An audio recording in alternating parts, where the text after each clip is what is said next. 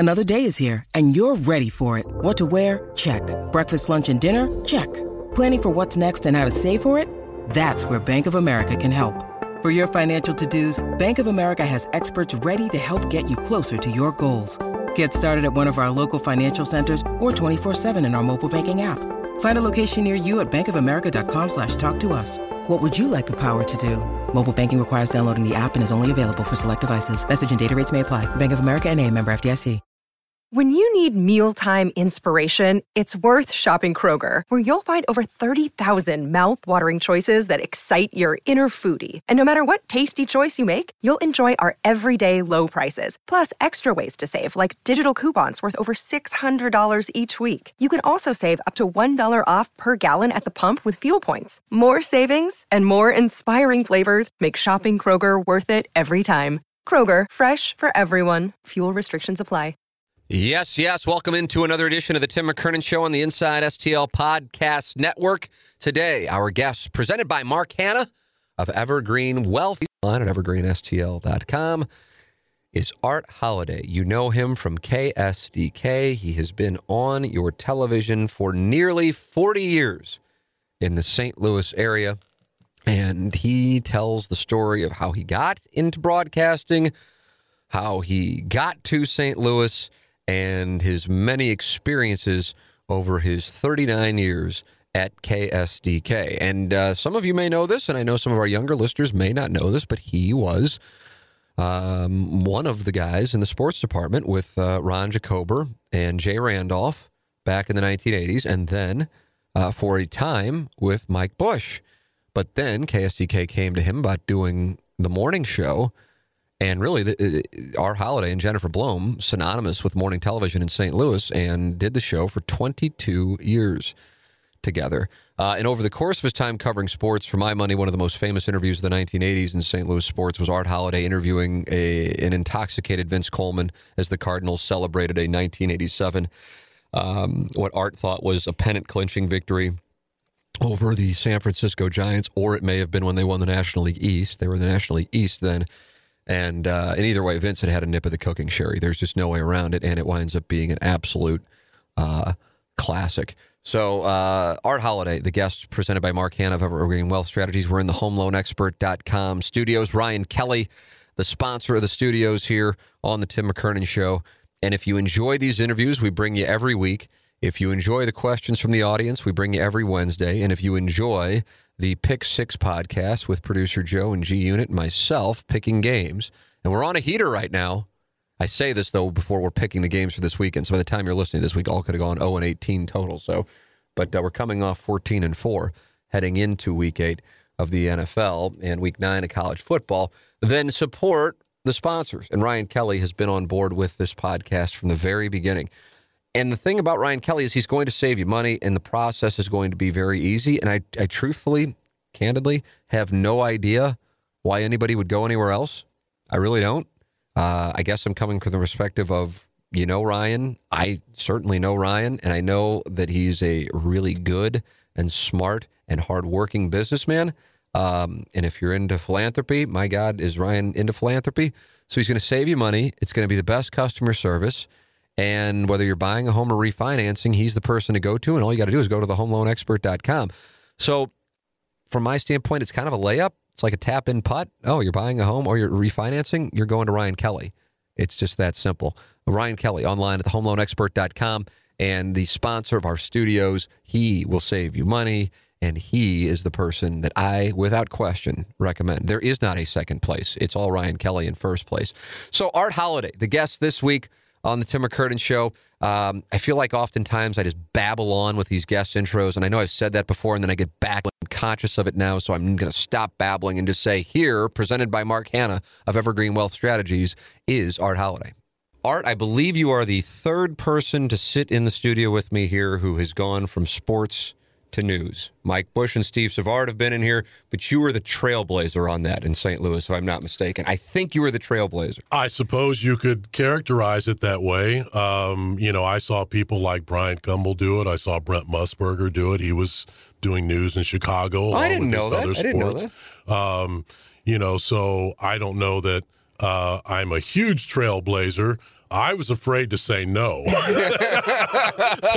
So it was a fear play. Truth be told, the general manager who called me up to his office back in, that would have been 89. I'm 13 years into a sportscasting career covering all my hometown teams here in St. Louis, and I was happy.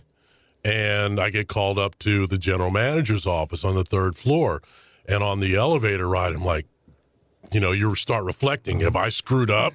Because I didn't have that much interaction with the GM. And he sat me down and he said, we're thinking about making some changes with our morning show, and I think you'd make a good co-anchor for Jennifer Blome. Well, as it turned out, that turned out to be a brilliant decision because Jennifer and I wound up co-anchoring together for 22 years. But at the time, this particular general manager, if you got on his list, you weren't getting off of it.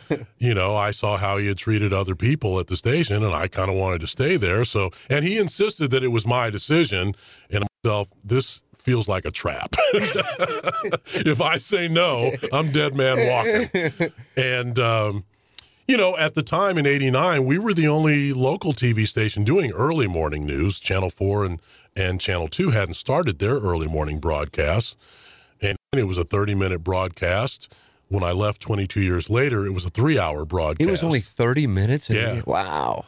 So is that all you did then?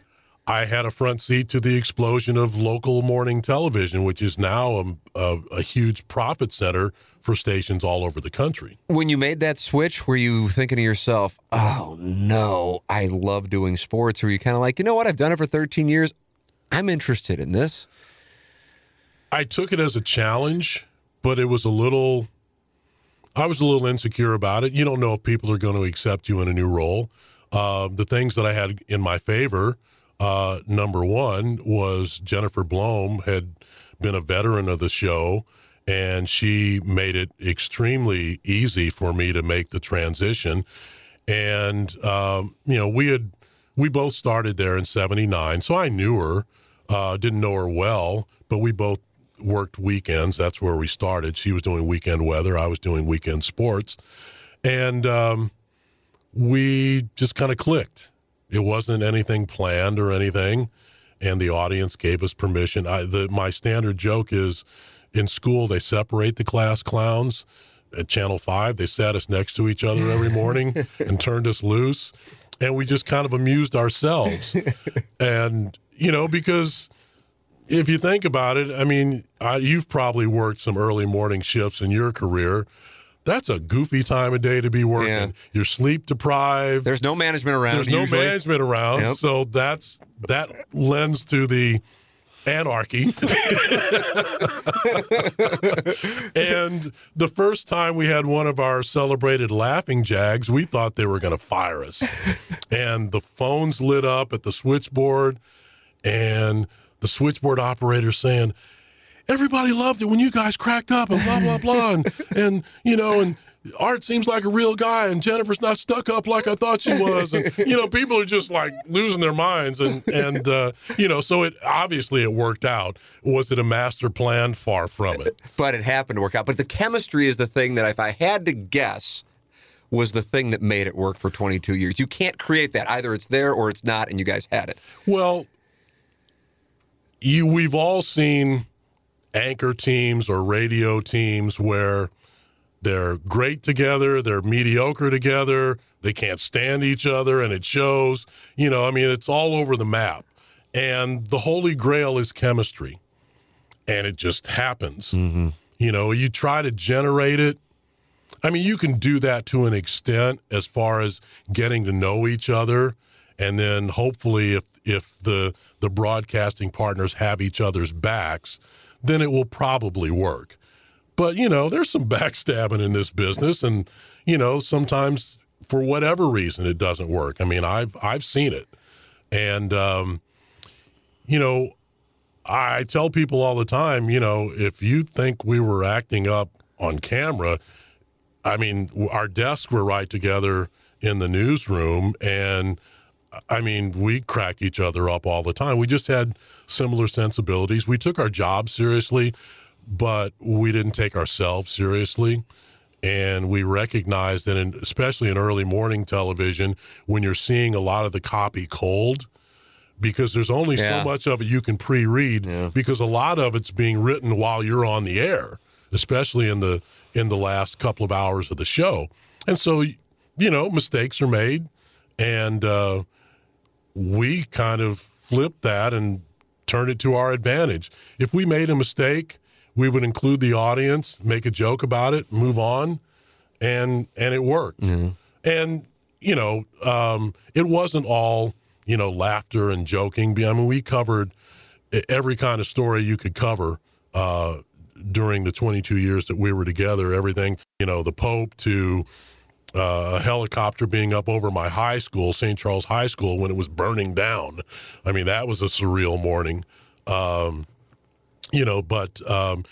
Jennifer is an incredible professional, and we got to be really good friends, and that doesn't always happen. Yeah. And like I said, the audience let us be who we are. What was it like when that run came to an end? Do you recall that final day, that final few weeks? Wow. How deep do we want to get into this? Let's go deep. Let's go deep. Well, yeah. I mean, that's good for you. That may not be good for me. Let's put it this way. We get to rent these jobs. We don't get to keep them for life. And I wasn't happy. The last month that I was on the show, we won in the ratings. But I had a decision to make. Am I going to be the angry guy in the newsroom who's, upset because his role has changed, or am I going to be a professional? And I take a lot of pride in the fact that in the 39 plus years that I've worked at Channel 5, I've reinvented myself multiple times. That whatever they've thrown at me, I've been able to handle. You don't get to do this job for almost 40 years if you can't hang. Whether it was doing sports, whether it was doing early morning news, whether it's general assignment reporter. Now I'm on our storytelling, which means I just get to go out and find cool stories and cool, interesting characters, which I love. Long story short, at the time I wasn't happy. Yeah. But, this is a business where if you're happy over a long period of time, it's usually a coincidence. It's not because anybody's trying to make you happy. Yeah. So you're always feeling like there's something waiting around the corner. That's how I always feel. Yeah. Even though, in your case, 39 years. In my case, I've been in the market almost 2 decades. You're just like, what's waiting around the corner? Which I guess lends itself to why you've adapted. But the sportscasting thing, to go from sports to early morning news, we've seen Rennie do it as well. I guess Rennie's the fourth. Rennie's been in here as well. Right. With your sportscasting career, I felt like you were like a guy who, if you wanted to, and sometimes people don't want to, could go take your pick to some other places if you wanted to, even though we're both St. Louis guys. Was that something that was going on in the 1980s where people were kind of going, hey, Art Holliday might be good to move him here or there? I've got a couple of stories related to that. One was I got a call from WABC in New York, and they wanted a tape. This is when I was doing weekend sports. So I sent them a tape. How old were you when that happened, you remember? I was probably still in my maybe late 20s, early 30s maybe. And, so I sent a tape, never heard anything. And then maybe about a year and a half later, I ran into this guy that I used to work with at 5, and he said, yeah, I was in the news director's office at WABC in New York, and I saw your tape in the slush pile. I was like, oh, really? Yeah, the news director that asked for all those tapes got fired. But the tapes got left behind. So, every news director's got, a big pile of audition tapes. Well, not anymore. Right. Everything's digital now. So that was a missed opportunity. But right after 6 months after I started on the early morning news, I get a call from John Filippelli, who was the coordinating producer for college basketball at NBC Sports. very odd phone call to be getting at my desk in the newsroom. And he goes, Art, Bob Costas says you're pretty good and we should take a look at you as a sideline reporter.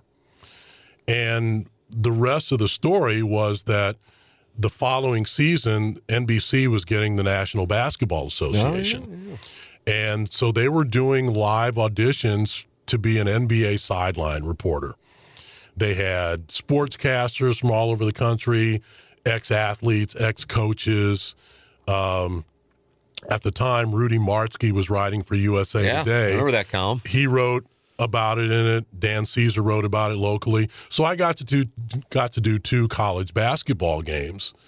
I did the first one was UNLV Temple. That's when UNLV was sick. Oh, they were loaded. I mean, that was Stacey Augmon, Larry Johnson, Greg Anthony. Mark Macon was playing for Temple. And I got to work with Marv Albert and Al McGuire on that game. And, it went okay. The game wasn't shown here in St. Louis. And then later on, a few weeks later, I did Mizzou and Notre Dame. And that's when Norm Stewart was still coaching at Mizzou, and LaFonso Ellis was playing for Notre Dame. And Norm kicked me out of his huddle. I was trying to eavesdrop, and he kicked me out of his huddle. But I interviewed Lou Holtz on the regional broadcast, and then I never heard anything. And then obviously they hired Ahmad Rashad, who was already on the payroll. And, so at that point, my head's spinning. I've just left sports to go into news, so I'm concentrating on that. I get the dream phone call, getting a chance at the show at the network level, and then you don't seal the deal. Mm-hmm. So I was bummed about that. I'm still trying to become a newscaster, and I got through it, but it was not an easy time. Yeah. But again, I mean, you've got to make a decision. Okay, yeah, you had a tough break. Boo-hoo. Nobody cares. You still got a job to do. Few people even get that phone call in the first place, right. Well, and the fact that I had no idea that Bob Costas was paying any more attention to me than anyone else, and that he went out on a limb to his peers at the network level, I mean, that's still one of my career highlights. Mm-hmm. And recently when he was inducted into the Hall of Fame, I shared that story on my Facebook page, and somehow it got back to Bob.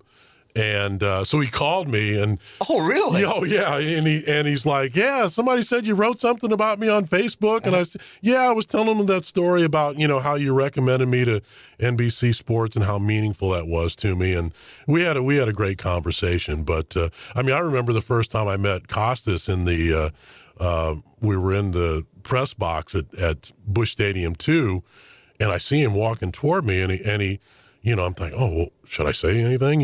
I'd never spoken to him. And he walks over and sticks out his hand. Hi, Art, I'm Bob Costas. Like, yeah, I know who you are. Why do you know who I am? So the whole way you got into broadcast journalism was actually, in some capacity, kind of an accident. Is that a fair way to portray it? No, that is the way to portray it. Whether it's fair or not, it's true. I was telling you earlier, my freshman year of college, I went to SIU Carbondale with the intention of getting into their film department, and I had some vague idea about becoming a filmmaker. And then I didn't want to pay out-of-state tuition anymore, so I transferred to Mizzou, and I had no idea that they had a world-class journalism school, the first journalism school in the world, and insisted that I declare a major as a sophomore. A lot of pressure there. And so I had this internal 30-second conversation. Well, you're a pretty good writer. You got a decent voice. You enjoy photography. Why don't we try broadcasting? And that was it. People from all over the world and most states in the country go out of their way to go to Columbia for the journalism school. And I wind up there by accident, and it had a huge impact on my career because I was extremely prepared when I left there. I had incredible support from the instructors that I came in contact with. And that's not always the case. And, sometimes they would be brutally honest with people. Maybe you're not cut out for this. Maybe you should try this. But no one ever told me that I couldn't do this. In fact, one instructor in particular, Lee Wilson, who was in charge of the broadcast department when I was there in the mid-'70s, gave me a lot of opportunities. He made me a teaching assistant, told me to go to summer school instead of getting an internship because he'd put me on the air 5 nights a week. And, I was doing sports then. And so that set the stage for, my last semester in school. 3 weeks before I graduated, I was hired for my first job in a top 40 market. That's so unheard of. Even now it's unheard of, much less, what was that, like the late 70s? That would have been, it would have been 76. Okay. And, at the time, I didn't know any different. I thought everybody sent out an audition tape, and the news director got on a plane and flew to Columbia to interview you. And, and it was a top 40 market. I didn't know any different. And it was later on when I started comparing notes with my peers. Oh, okay, I guess this isn't typical. No. So I was working at KOCO TV in Oklahoma City. You got Barry Switzer down there? Barry Switzer was there. Billy Sims won the Heisman while I was working in Oklahoma City. Terry Miller was a Heisman candidate, running back at Oklahoma State. Saw some incredible football. And worked there almost 3 years. And then I had always wanted to work in a warm weather city by the water, right? And suddenly I get a job offer from Tampa, Florida. So I go down to Tampa, I interview for it's the NBC station down there, and they wanted to hire me. And before I said yes, I get a call from a really good friend of mine, Rick Geevers. We went to college together at Mizzou. Agent, right? He's an agent now. Yeah. Then he was a producer at 5. And he said, Ron Jacober and Jay Randolph are looking for a weekend sportscaster. If you're interested, you should send a tape. And before I knew it, I had 2 job offers. I could either go to the beach or I could come home where my parents could see me. And I knew what that would mean for them. And Channel 5 made it a little bit easier because they wound up offering more money. And so, that was literally a fork in the road that had huge implications because I met my wife about 6 months after I moved back to St. Louis. And, it's one of those forks in the road. Hope you've enjoyed Art Holliday's stories so far in this interview. And if you do enjoy Art Holliday, if you do enjoy our guests every Sunday night, make sure that you support our sponsors. Because without our sponsors, hey, you know what? We don't have a podcast. It's that simple. I'm not going to do this for my my health or a hobby. That's not the way that's going to work. These people advertise, and then therefore the only way that you can help the cause is by supporting the sponsors. But here's the thing. I'm not just referring you to somebody who's just going to screw things up for you. James Carlton of James Carlton State Farm Insurance Agency is somebody who I have just switched my both personal and professional accounts over to.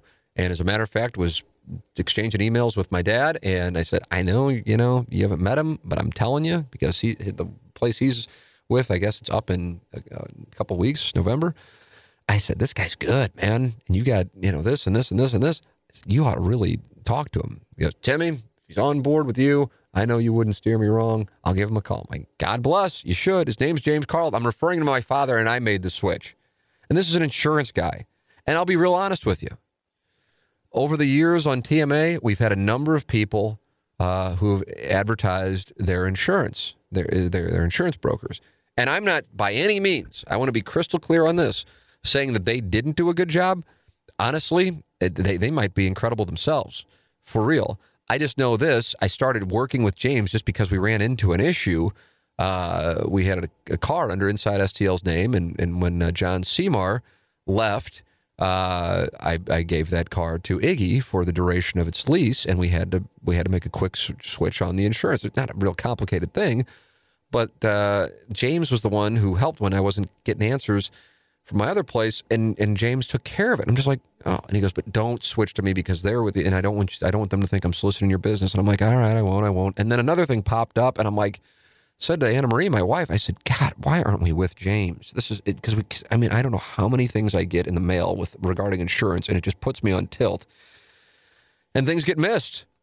And that's what James is so good at. And you don't realize that because I think you think all insurance brokers are the same. And I don't blame you for thinking that. I thought that up until a year ago. And then I realized this guy's in a different world. 314-961-4800 or go online at carltoninsurance.net. If your insurance costs a leg and an arm, call James Carlton, State Farm. And you wind up covering some pretty good baseball teams. Well, I mean, the Whitey Ball era, come on. I mean, for a lifelong Cardinal fan, I didn't think it could get any better than going to Busch Stadium and reporting on the Cardinals. And then, now I get here in 79, and the Cardinals aren't very good. Yeah. I mean, they've been in a drought since, 68? Yeah, 68. Yeah. And I covered Whitey Herzog's first conference out at Grant's Farm News Conference when he was hired. And, of course, at the time, nobody knew what that was going to mean. And then Whitey moved into the front office. And, I mean, there was a short period of time when Whitey was just like, it was deal after deal after deal after deal. And he remade the team, and he trades Gary Templeton and brings in Ozzie Smith. And, I mean, it's a cliche, but the rest is history. I mean, the 80s... I mean, what an incredible decade. That's why I fell in love with baseball. And what an exciting brand of baseball. I always say I would watch the first base pit because that's where it was, a pit of dirt on the turf. If Coleman, McGee, Ozzie, even Tommy Herr, they would steal bases. And I absolutely loved that style of baseball. Plus, and maybe I'm wrong, you had to cover them. I know that covering the Cardinals in the 2000s wasn't the easiest task, although there were some amusing characters. It seemed like it was a fun group of guys. What was it like to cover those guys? Well, it depended on the guy. That's the way it usually works. You want me to tell you about Mark McGwire? If it was silent George Hendrick, that was a really short interview. Which another way of saying that he would politely decline because he wasn't doing interviews. But I told Whitey years later, I said, Whitey, you made me a better reporter because I saw him dress reporters up and down if they ask a question that he thought was stupid or inappropriate. And I said, I didn't want to be that guy. But 83, the year after the Cardinals win the World Series, right? Whitey's a god. And so I went to my news director and Jay Randolph, and I said, we should do a profile of Whitey Herzog. He's the most popular guy in town, right? And so my idea was to convince him to put a wireless microphone on during a game. Now, in 1983, local sports wasn't putting wireless microphones on major league managers. I mean, now it's commonplace on network broadcasts. Everybody's mic'd up. Then that was a pretty radical idea. So it took Jay, who was doing the Cardinal broadcast on KSDK, he convinced Whitey to do it. And so we get there, and we're in Whitey's office before the game, and we're hooking him up with the wireless, and he's going, I don't know why you guys are putting a microphone on me. I never say anything during a game anyway. And I'm looking at him, and I'm like, man, I hope he's BSing me, because otherwise this ain't going to be much of a story. So before the game, Whitey's working the room. Hey, Keith, talking to Keith Hernandez, you ready to go? You ready to go? He's just, hey, Mike Ramsey, you ready to go? Just testing the water, testing the temperature in the room, getting guys ready. So Joaquin Andujar's pitching, and he's struggling.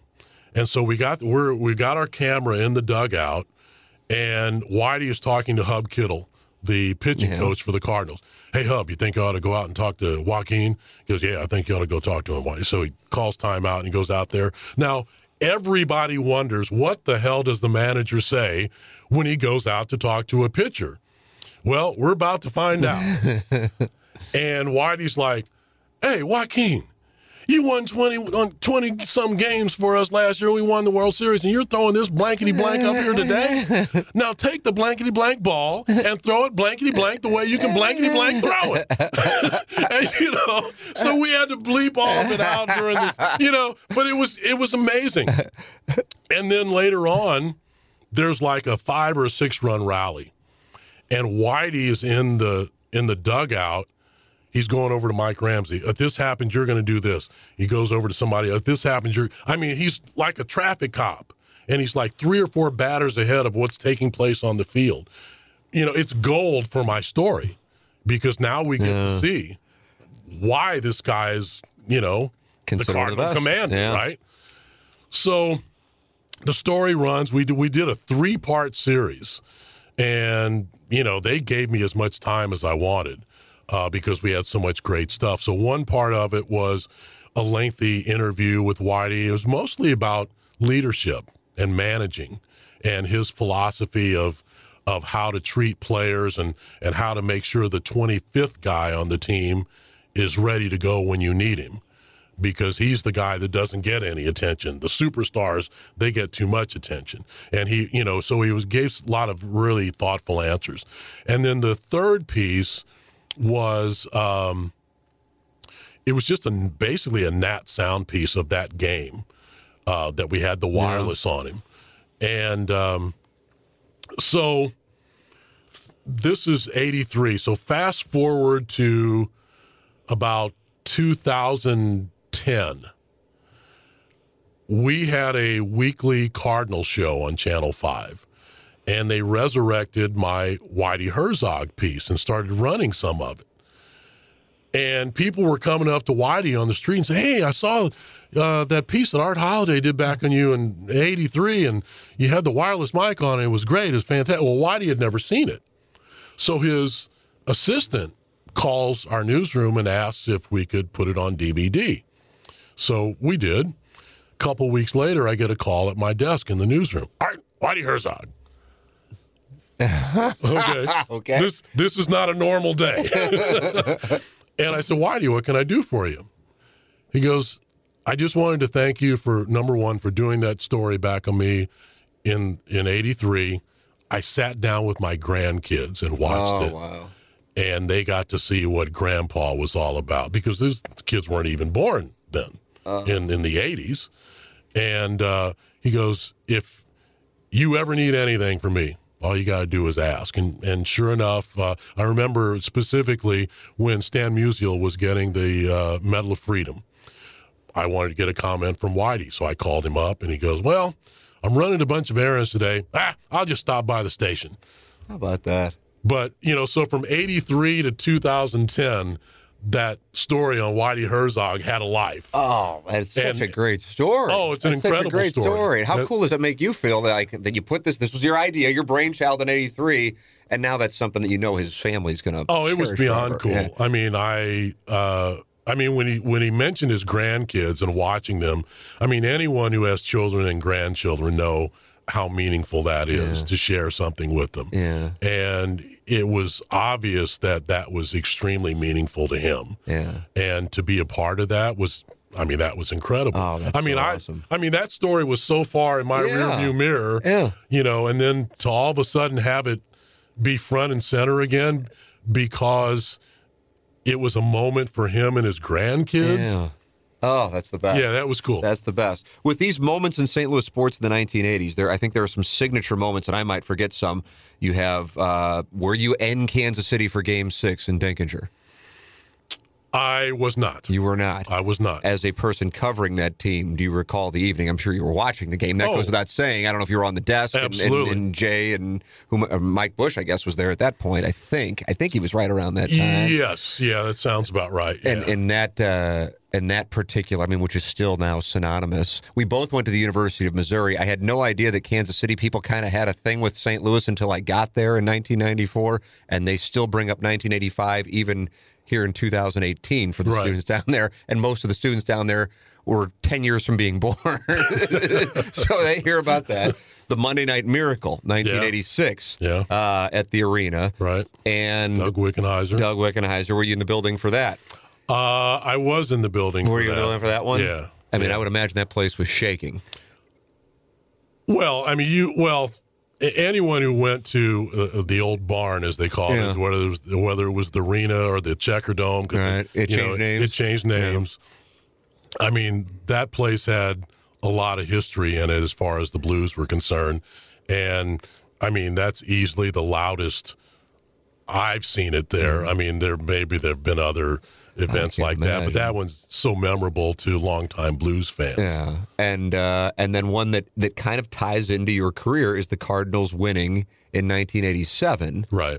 Because of Vince Coleman and your interview live from the locker room, which somehow we have this fan page for our radio show with like 7,000 members, and it popped up like a couple weeks ago. And I don't know if somebody said, 31 years ago today, and it's Art Holliday and Vince Coleman. What was, did they win the East, or did they win the pennant, or something was going on? I think they had just qualified for the World Series. Okay. And... so I'm live in the locker room during the 10 p.m. newscast. Mike Bush is on the sports desk. He tosses to me in the locker room, and Vince just goes off.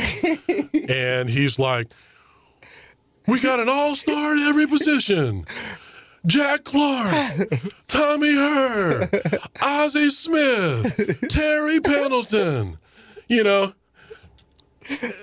Willie McGee, so I'm like, holy, this guy's drunk. And I'm like, Vince, can I ask you a serious question? What else you want to know? This is a great impression, by the way, with like the perfect cadence. Well, and this tape services this time every year. Yeah. I think this time one of our web people put it out there, but it always pops up during the baseball playoffs. And, so he goes from being drunk to giving me a very sober, nuanced answer. And then, I guess his teammates got, we got to liven this party up because Vince is getting serious. So then here comes the champagne and the beer again. And my IFB is shorting in my ear, so I'm getting little electric jolts in my ear during the whole thing. And it was crazy. I mean, and I've actually got a couple of photos that someone took when I was interviewing him. I got one of them at my desk at work. But yeah, that was a fun moment. That's a classic. That was a classic. And then finally, as far as signature moments in the 1980s, unless I'm missing one, would be when the football Cardinals moved. Yeah. Yeah. We experienced it here in the relatively recent years with the Rams. Yeah. What was that like, covering the team all while knowing that's hovering over? Well, I mean, with the benefit of hindsight, all Bill Bidwell wanted was a new stadium. He didn't want to play in one of the multi-purpose stadiums, which were the rage at that point. He wanted a football-only stadium. Well, for whatever reason, he was not particularly well liked by the movers and shakers here in St. Louis. I don't know if it was his personality. I'm not really sure what it was. But they called his bluff, and there was no sentiment to build a new stadium. Now, what did we wind up doing? We wound up building a new stadium without even knowing if we were going to have a team. So, did we screw that one up? Yeah, I mean, we should probably still have the football Cardinals. We should have built a stadium, but we didn't. And, the Rams, that was largely self-inflicted. But, to have a Missouri guy be the owner and dump on us on the way out of town, I don't dislike the Rams, and I don't purposely avoid watching their games. I don't have much good to say about Stan Kroenke as an owner and as a native Missourian. I just thought that was, it's easy to sit here and say, oh, if he had just been up front. Well, how often do you see that? But I think we all understand that from a business standpoint, his team was going to be much more valuable in L.A., but it looks like they were trying to tank while they were here, to affect attendance, and I can't wait for this to go to trial. I hope there's television cameras because that's much CTV. Yeah. It will be for football fans here in St. Louis. I suspect that eventually they'll settle because I don't think the NFL does not want its dirty laundry aired in a public forum like a courtroom. Yeah, everything you just said, I couldn't agree with you more. Because I get it. It was self-inflicted. I hate to say it, but it was self-inflicted with that clause. I don't blame him for essentially he's doubled the value of his franchise, and now he is the guy in Los Angeles. I get all that. The one thing that I just don't get, like, why, as you said, dump on the city on your way out the door. I don't get what the point of that was. I'd really be curious. I assume there was a point. I don't know. Sometimes I look back on it and go, maybe this wasn't as, meta as I thought it was, right. And I don't know. I don't get that. And I'm curious on this, and I don't know what your, thought process is and level of comfort in going into it, but I like to get the perspective, especially for guys who have been on the anchor desk for a good long while in St. Louis, whether it be Steve, Mike, even Rennie coming here in 2004. I'm a lifelong St. Louisan, grew up on the south side. You grew up in St. Charles. And the Rams moving it did coincide with what St. Louis was experiencing with Ferguson, especially from a national perspective. And I think the self-esteem of the region had never really been lower, and it still suffers from that. So as you observe the region, the market in which you've worked for nearly 40 years, what do you see having changed, whether it be for the better or for the worse, since you first got to Channel 5 in 1979, Art? Wow, boy, that's a big question. Let me give that a moment of thought. Well, I would say this, that, St. Louis has a race problem. I think I'm stating the obvious when I say that. And shame on us if we don't try to fix some of the things that are wrong after Ferguson. Because if we don't use this as an opportunity to have some difficult conversations in our community, and I think to some degree that's taking place. I actually just one of the last stories that I did last week before I went on vacation was I was doing a story in Ferguson with about the police chief, Delrish Moss, resigning to go back to Florida and be closer to his family. But I was talking to a local businessman there he's an insurance agent, and his office overlooks West Florissant, where it's directly across the street from where the new Boys and Girls Club is going to be going up. But that was also ground zero for a lot of the turmoil that happened. And he was talking about how they really felt like they had the right guy as a police chief when they hired Chief Moss. He had been through some similar situations in Florida. He made a conscious decision to go after this job. Apparently, according to this businessman, Moss had made a lot of impact as far as the police department, which was maligned badly in the Department of Justice report as far as the way it was operating in Ferguson. And he was wondering, are we going to be able to find anyone as good? I think there are some positives that came out of Ferguson.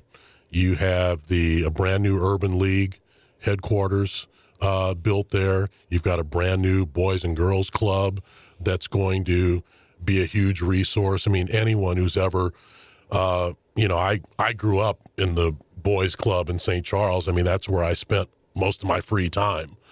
I think that's going to be a huge resource for young people going forward, because if you're playing sports and doing activities and you're supervised by adults who care, you're not out wreaking havoc,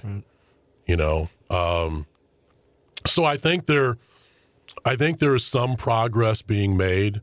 There are a lot of people, a lot of organizations and individuals who are trying to be part of the solution in St. Louis. So that gives me some hope. But we're talking history here. You know, I did a story, I guess it was last year, about how they had these covenants where white people were not allowed to sell property to black people. It was one way to segregate the city. You know, so you're talking about systemic racism in some cases. And these are just like understood agreements? Yes. Like verbal agreements? Yes, and in fact, it led to a Supreme Court case that overturned it. You know, so you had this situation in St. Louis that made its way through the courts and went all the way to the Supreme Court. It's a fascinating case that I really had never heard about. But it goes to explain a little bit of why we are considered one of the most segregated cities in the country. I guess about maybe a year and a half ago, my general manager came to me and said, and this was kind of related to our post-Ferguson coverage. She wanted me to, me and the producer that I was working with, to come up with a series of reports that would, about race in St. Louis. And that was kind of all the direction that she gave me. And they gave us several weeks to brainstorm and meet with people. And so what we came up with was a series of reports called Building Bridges. And it was about individuals and organizations that are trying to bring St. Louis together. You know, so I did a story about a community choir that's integrated because, as one of the people in the story pointed out, one of the most segregated days in St. Louis is Sunday morning when people go to church. You know, you have all white congregations, you have all black congregations, and frequently they don't get together. So they created this community choir, and their goal is to host a series of concerts throughout the year where they invite different congregations together. And part of the program is to, you know, talk to someone here that you don't know. Mm. I'm trying to remember another one. There was two white suburban mothers who were concerned about their kids growing up in an increasingly diverse world. So they created an organization that gives parents book suggestions, you know, for young kids. Huh. And the books are multiracial. They're not just they're telling a lot of different stories. And most of the parents who have joined the organizations are white parents who want their kids to understand the world that they live in. Everyone doesn't look like us. It's not a good thing or a bad thing. It's just a thing. And so that was an interesting story to tell. You know, so to get back to your original question, I have a little bit of hope. But then when you look at the national politics, the politics of division, where it seems like we're doing the exact opposite of trying to bridge these gaps. And I don't want to get, too far into that. But, I think any fair-minded person will recognize that, our country is divided and a lot of it starts at the top. Mm-hmm. And so that doesn't make the situation any better. And I think you can make a strong argument that it makes the situation worse. Hope you're enjoying the conversation with Art Holliday of KSDK, Channel 5. I really did. I always say this, though, but I did. Really enjoyed the conversation. And Art said so, too, as he was walking out, as a matter of fact. So That's always good to hear. Just love talking with people, hearing their stories. A lot of times you know some things, and then you find out more things, and that's what's going on in this conversation, as you will hear. I've also, I've said this to the audience, and it's something that I really want to make sure that if you could, you listen to what I'm saying, because I feel so strongly about it. I really messed up. I really messed up when it came down to how I handled my finances. And I don't want to, if I say handle my money, it makes it sound like I was like some, guy making millions of dollars, which, not the case.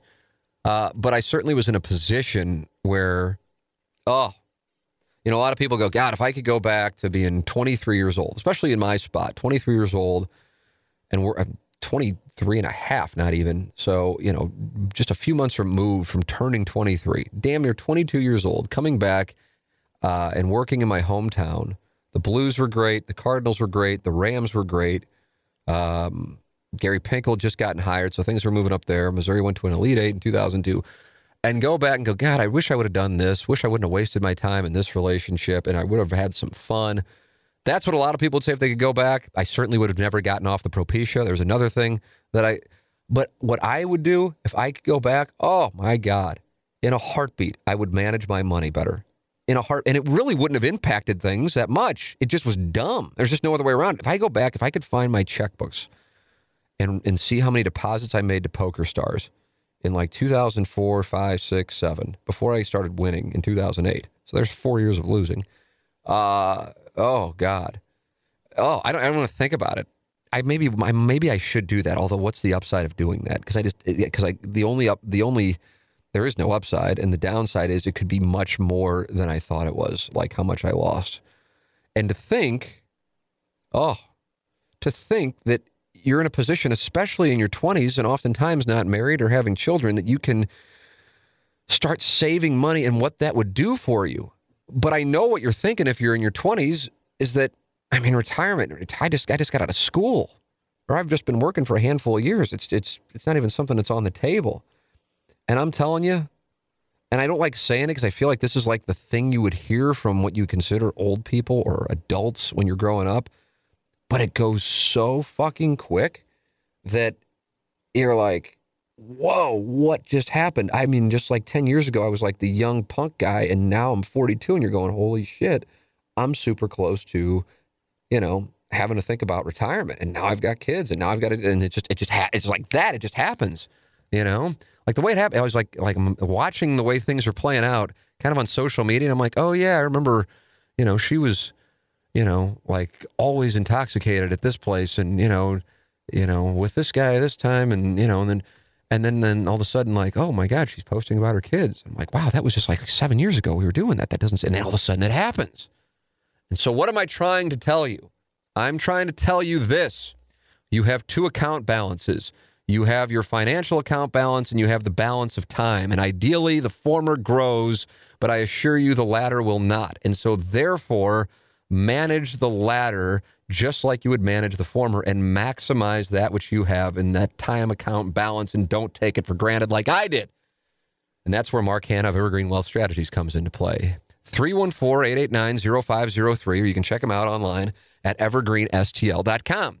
His name is Mark Hanna, and I got to know him because he wanted to advertise on the show. That's great. Then I got to know him, like, wow, this guy is really good at what he does. And it would be a weird spot if I was doing a spot for somebody and I'm like, oh, let me just read copy because I'm not so sure. But I wouldn't do that. I just wouldn't do it. Wouldn't get myself in that position. So it's easy to rave about somebody to our audience, especially for this kind of responsibility, because so many people ignore this kind of responsibility and then don't realize what they're missing out on.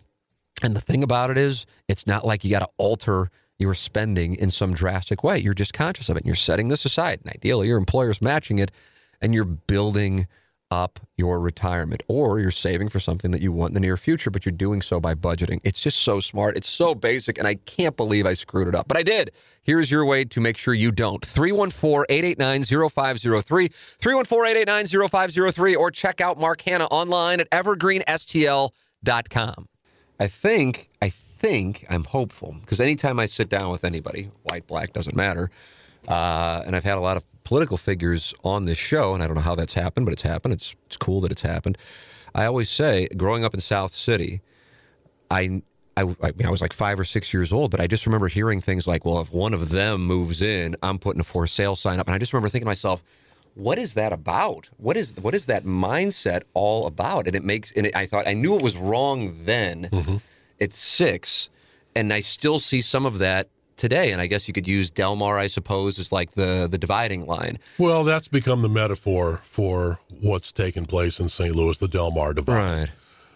And it drives me up the wall because I've been lucky enough doing sports. We got to travel around and see all these other cities. And I think part of the greatness of St. Louis, but it cuts both ways, is that a lot of people who grew up here stay here, and so therefore don't have the good opportunity that you and I had traveling with the Cardinals, Rams, Blues, whatever the case might be, football, Cardinals, and seeing other markets and going, wow, we're behind, and we're continuing to fall behind. And I think the good thing now is that there's actually recognition that there are problems, as opposed to when I used to talk about this on the radio, it was like, what do you know? You know, you're 25 years old. What do you know? And I think that's good because in order for us to actually make progress, there has to be an acknowledgement that there's a problem. Sure. So from that standpoint, I'm encouraged. But like you said, I'm a little concerned by, what is the solution? How do you fix something that is so deeply rooted? And I wonder about that. And that's why I like getting the perspective of somebody who's been around for 40 years in the market to see it. And of course, also grew up here. Well, a lot of the issues that we're talking about now,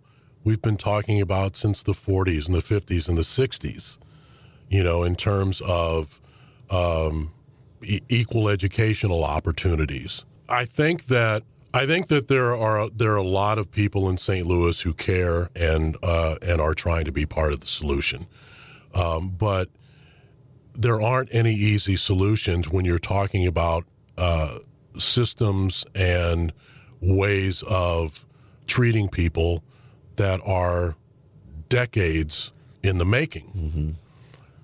Mm-hmm. So it's not an easy situation. Yeah. I mean that almost sounds silly to say, but it's honest. It's real. I mean, sure. That's the thing. We can sit here and talk about the problems, but what is a realistic solution? And that's why I'm curious. When you're in the position you have sat in, you've gotten to see. I'm sure you've ad-libbed over and read stories that you're like, oh, it's heartbreaking to read. And this is my hometown. As you said, you're sitting there looking at your high school burn down while you're on the air. I mean, you've seen some things. And so you have perspective that many of us, never will have. Well, the aftermath of Ferguson, including the Department of Justice report, including a white paper by a local advocacy group that detailed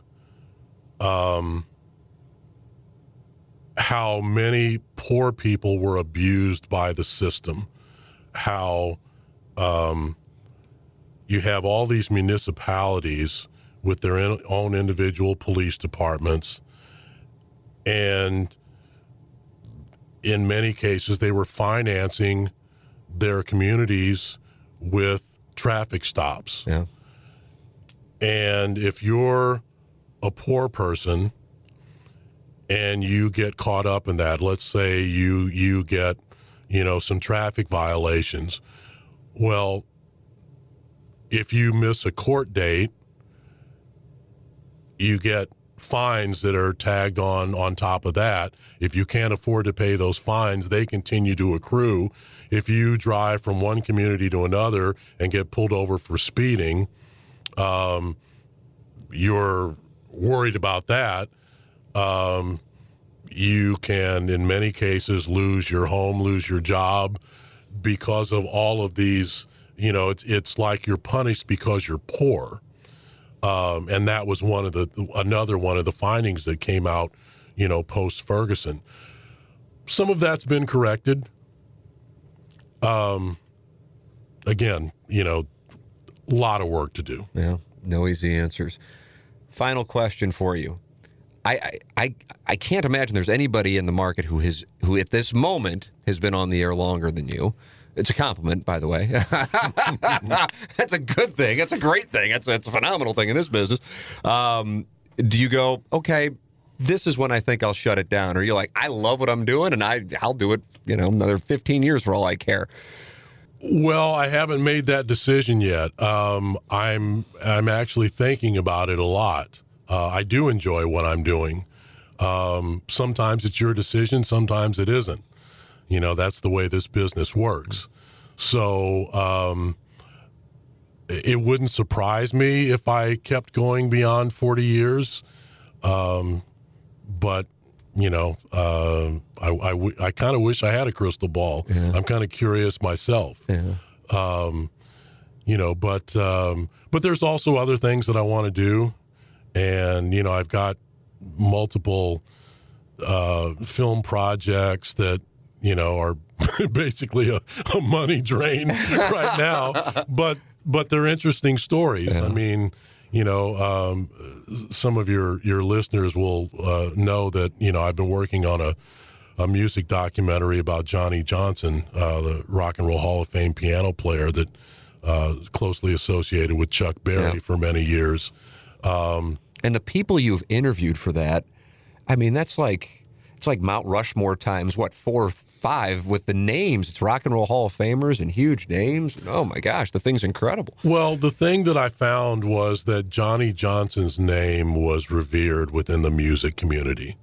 Because if you're trying to get Keith Richards' attention or Eric Clapton's attention or Bonnie Raitt's attention or Bob Weir's attention or Joe Perry from Aerosmith, right. If you're trying to get his attention, if they don't care about what your topic is, you don't even exist.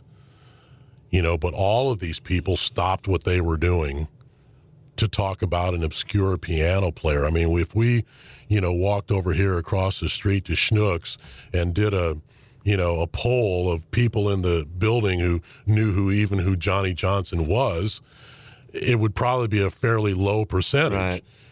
But he and Chuck Berry made St. Louis one of the birthplaces of rock and roll. I mean, music that was created here in St. Louis heavily influenced the Beatles and the Rolling Stones before they found their own musical voices, and influenced, everybody. Yeah, I mean, that's like they say, the Bill Walsh coaching family tree. It trickles down, and it's still being influenced now. Cool story. I know you hope more than anybody else that it gets made, but it's such an incredible project. I really would love to see that thing get out there, especially with what you've already accomplished on it. I'm still tweaking the structure of it, but I have a completed film, but that's not necessarily the hardest part. The hardest part is how do I get a lot of material into the film, material that shows how great Johnny Johnson is. Mm-hmm. Whether it's, him performing in Hail, Hail, Rock and Roll, or, performing with Eric Clapton in London, when he's bleeding all over the keyboards because he's having a brain hemorrhage and almost dies. All of that material is part of Johnny's story. But, you're talking about material that's owned by big media companies, and they have way more lawyers than I do. So I have to tread very carefully because there's 101 ways I can get sued. And then I don't know how much you want to get into this. Chuck Berry wasn't a big fan of this film. And, so that's been an issue all along. So why wasn't he a fan of the film? Well, I don't know. I didn't have a conversation with him about why don't you like this film. I'm assuming, and again, I want to emphasize, this is my interpretation, is that a big part of the film examines the songwriting controversy. Should Johnny Johnson have been considered a co-songwriter on some of the most famous songs of rock and roll's first generation? The authorship that would have made him a very rich man. And there was an unsuccessful lawsuit in the early 2000s. It was dismissed because too much time had passed. There's a statute of limitations in the U.S. on those sorts of copyright claims. But a very similar case happened in Great Britain where there is no statute of limitations on the song A Wider Shade of Pale by Procol Harum. Matthew Fisher played that organ part that everyone recalls from that hit song. decades later, he sued and won and got back. He got songwriting credit on the song and back royalties.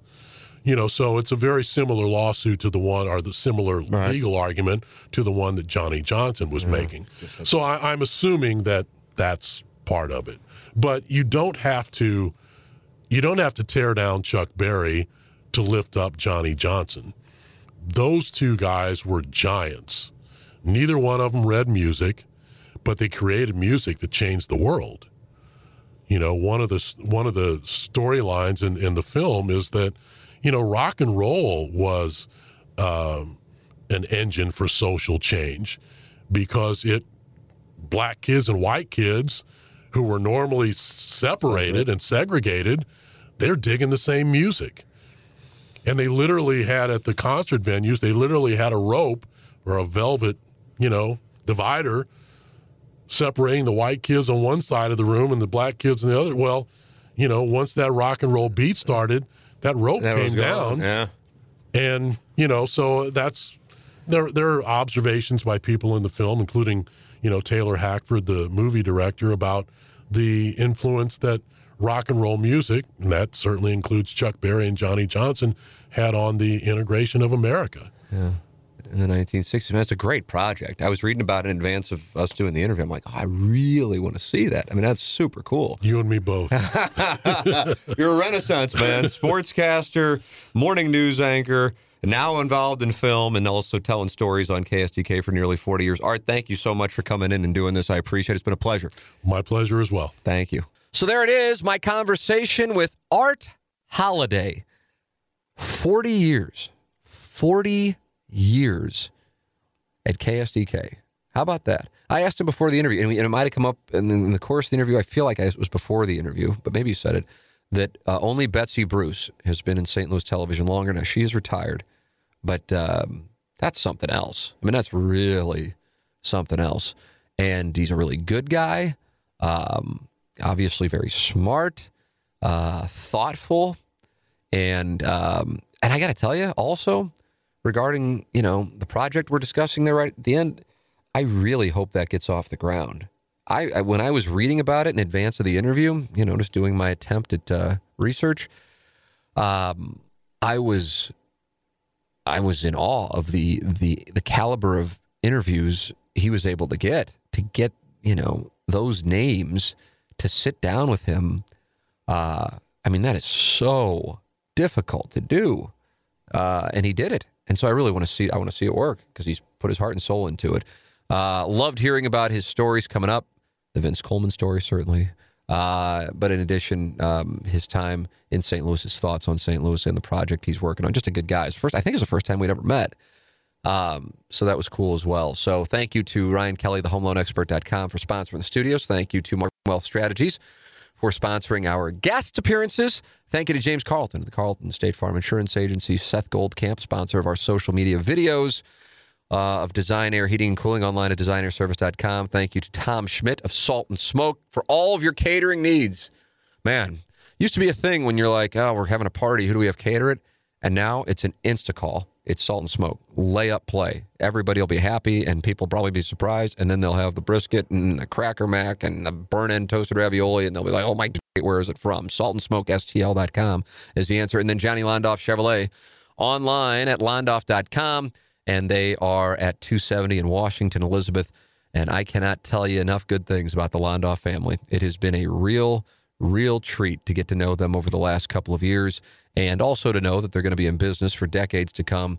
Johnny's been running it now for a good long while, but he's got his sons out there doing great work, just good people. And, my wife has had an issue pop up with, I guess she ran over I don't know what it was. I don't know. Something popped the tire. It's really not their responsibility. And the next thing you know, Londoff sends a car out and takes care of it. And that's what they do. They do it for Iggy. So people go, oh, they're just doing that for you. No. They do. That's what they do. And that's how you build a reputation and a customer base. And that's why they've been around for so long. It's Johnny Londoff Chevrolet. Thank you, as always, for listening to the podcast. Every Sunday night, it's a new guest presented by Mark Hanna of Evergreen Wealth Strategies. Every Wednesday, it's questions from the audience. And then every Thursday, it's the Pick Six podcast, as producer Joe, myself, and G Unit pick our college and NFL score of the week, our 6 games That's on. The Tim McKernan Show on the Inside STL Podcast Network from the HomeLoanExpert.com studios.